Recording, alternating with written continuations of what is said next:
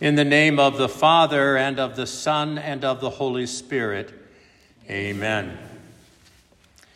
That portion of God's Word that we shall read and consider this evening, the Holy Ghost has caused to be recorded in Isaiah chapter 40, verses 1 through 8, where we read as follows in Jesus' name.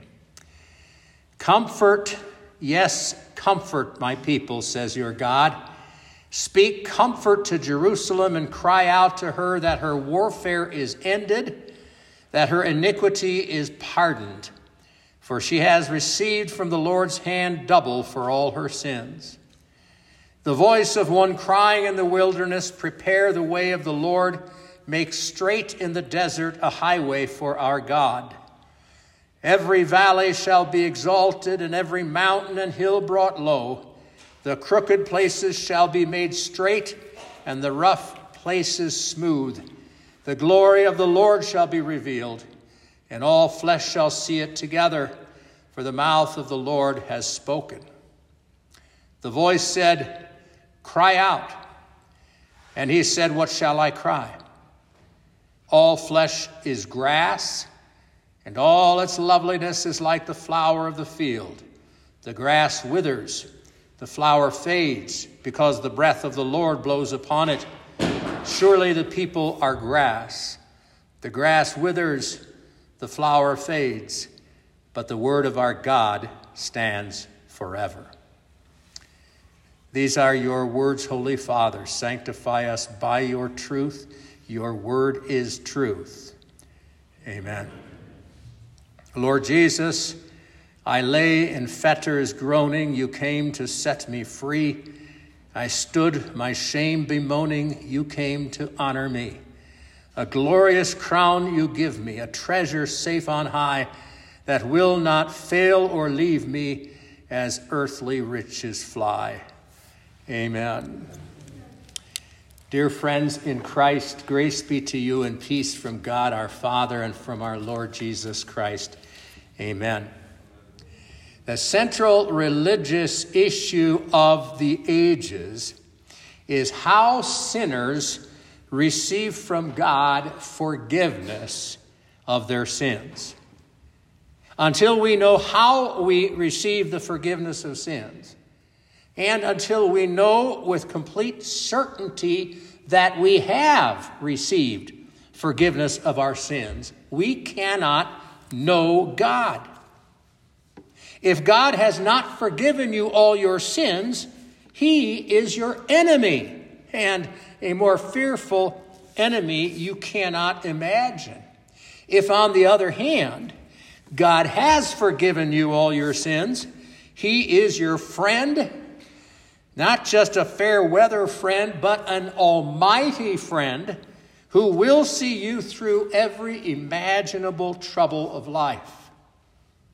So we turn to the wonderful words of comfort that God spoke through his prophet Isaiah, and we learn how God comes to us and how we meet him. From these words, we see four things about how God comes to us in Christ, what the advent of Christ is all about. First, God comes to us in the gospel of the forgiveness of sins. Second, the gospel can be received only in repentance. Third, the gospel stands when all human glory and beauty are gone. And fourth, it is by the gospel that Christ, the good shepherd, cares for his sheep. God comes to us in the gospel of the forgiveness of sins. We cannot think that we know this truth so well that we don't need to hear it again and again and be reminded of it daily, because there is nothing in life as important. God comes to us in the gospel of the forgiveness of sins. If you want to know God, have God as your God, remain in him, and he in you. If you want to enjoy what folks like to call a personal relationship with God, You must know that God comes to you in the forgiveness of sins, that these words from Isaiah apply to you. Comfort, comfort my people, says your God. Speak tenderly to Jerusalem and proclaim to her that her hard service has been completed, that her sin has been paid for, that she has received from the Lord's hand double for all her sins. It was not Jerusalem who paid for her sins, and it is not you who pays for your sins. It is the servant of the Lord, the suffering servant whom Isaiah describes in chapter 53 of this book of prophecy. Surely he has borne our griefs and carried our sorrows, yet we considered him stricken, smitten by God, and afflicted. But he was pierced for our transgressions. He was bruised for our iniquities. The chastisement to bring us peace was upon him, and by his stripes we were healed. All we like sheep have gone astray. Everyone has turned to his own way, and the Lord has laid on him the iniquity of us all. Now that's how all sins have been paid for. And that's how we can and do receive from the Lord double for all our sins. That is more than enough forgiveness to cover all our sins. If you have any doubt that your sins are forgiven by God, then you must also doubt that God has come to you in love. There's no comfort. There's no tender words. There can only be God's consuming and terrifying anger unless Jesus has done what Isaiah said he would do, and unless God, because of what Jesus has done, has forgiven you all your sins. God comes to us in the gospel of the forgiveness of sins, and there's no other way we sinners could meet him. Secondly,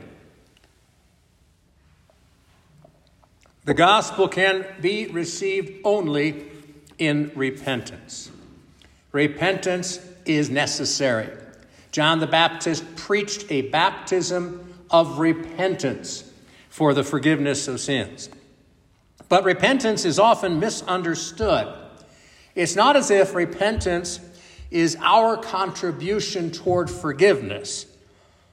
It's not the catalyst that activates God's forgiveness. Repentance isn't what makes God's heart favorable toward us. Our repentance is not what put Jesus on the cross, where he bore our sins and blotted them out by his blood. Our repentance did not prompt God to take our sin away. But repentance is necessary if we are to receive the forgiveness of sins. It's one thing to hear that your sins are forgiven. It is another to believe it. Faith is how you receive the forgiveness of sins that the word of the gospel gives to you. And there is confusion on this issue today. On the one hand, people think that by repenting of their sins, they have somehow won over God's heart and have gotten him to be gracious by the sincerity of their repentance. Now that's just plain false. It's a denial of Christ, who alone has won God's forgiveness and grace for us. But then on the other hand, there are those who claim to believe in the forgiveness of sins while refusing to repent of their sins. Now, to repent means to be sorry for our sins and to believe the gospel that tells us our sins are forgiven for Christ's sake. Is it possible to believe in the forgiveness of one's sins without being sorry for them? Now, what kind of foolishness is that? The issue isn't how sorry we are, because we could never be sorry enough. And the issue isn't whether we succeed in avoiding sin altogether, because we're not going to avoid all sin together until we're in heaven. The issue is this: Can faith live in the same heart as unrepentant sin? Can we choose a life of sin without remorse, without regret, without sorrow, without any desire to avoid that sin, and then talk about having faith in the gospel of the forgiveness of sins? Well, there's a word for that. That's called hypocrisy. Sin is often described in some kind of a generic, universal fashion that doesn't really have any reality to it. Yes, I'm a sinner because everybody's a sinner. It's some general, abstract notion. But no, sin is always very specific. It's a specific disobedience to God's law, which is specifically set forth in the Ten Commandments, which tell you how you are to think and feel and behave. So you have sins where you have abused the word of God, where you have not submitted to his authority, where you have hated and lusted and been covetous and greedy. Specific sins. Repentance says God's law is right to condemn me for it. And I ask God to forgive me and to take away from me the desire to sin. Forgiveness is received in repentance, because it's only in sorrow over sin that faith can be born. And just as repentance is that great leveler compared by the prophet to a flat, straight highway in the hilly desert, the forgiveness of sins is the great equalizer. In repentance, we all prostrate ourselves before the coming of the God of glory, admitting to him we don't deserve his favor. And then in forgiveness, that same God of glory elevates all of us, and his gospel gives us new life, new hope, new desires. The gospel that found us in our shame and our sorrow and our lost condition, this gospel that brought us out of sorrow into the joy of knowing our sins are forgiven, this gospel will stand forever. Which brings us to our third point. The gospel stands when all human glory and beauty are gone. Everything else will fade, like the grass that is lushly green until the hot wind turns it a crusty gray, like the flower that's so alive and beautiful and sweet-smelling, and then it dries up and falls off and disappears. Every human achievement, every accomplishment of the flesh will at the end be for naught. And yet, having confidence in the flesh competes in our hearts with the true faith in the gospel of the forgiveness of sins. In fact, this battle of loyalties, whether we're going to trust in our flesh or in the gospel of the forgiveness of sins, this is the struggle of our life. And we're constantly being called by God to find our only glory in the gospel of the forgiveness of our sins, not in anything we've done. Our only honor in the crucifixion of Jesus for us. But you know what? What we will see, and I'm sure we've already seen it, is that those who praise human commitment, human dedication, virtue, and good works, and elevate it up above anything Christ has done, will do this in the name of Christ, in the name of Christianity, and they're the ones who are going to get all the praise and glory here and now. Whereas those who live under the cross, who desire the gospel of the forgiveness of sins more than the praise for any spiritual achievement they've made, these are the despised of every generation. And they need to remember that God did not come to us in our great achievements, but he comes to us in the gospel. And that gospel isn't received as we celebrate how good we are and how much we've done, but it's received in humble repentance. That gospel, that word of our God, will stand forever after every monument to human pride has been turned to dust. And finally, this gospel of the forgiveness of sins is how Christ, the Good Shepherd, cares for and feeds his church.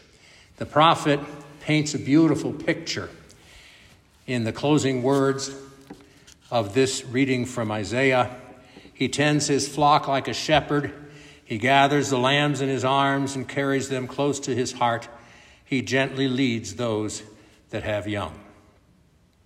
This beautiful picture describes the care for souls that Christ provides for his church today through the preaching and teaching of his gospel. This is the gospel in which God comes to us, the gospel that is received in repentance, the gospel that will stand until the end of time when all human glory has passed away. The gospel and sacraments of Christ remain throughout all generations, the only way that God comes to us and reveals his glory. The gospel remains our joy when we in sorrow repent of our sin. It remains our glory when we see the fading and vain glory of all mankind. And it remains the food that the Good Shepherd feeds his flock. So we pray that the preachers will keep preaching it, that the hearers will keep believing it, so that here in this place, Christ's holy church will remain. Amen. And the peace of God that passes all understanding shall keep your hearts and minds in Christ Jesus. Amen.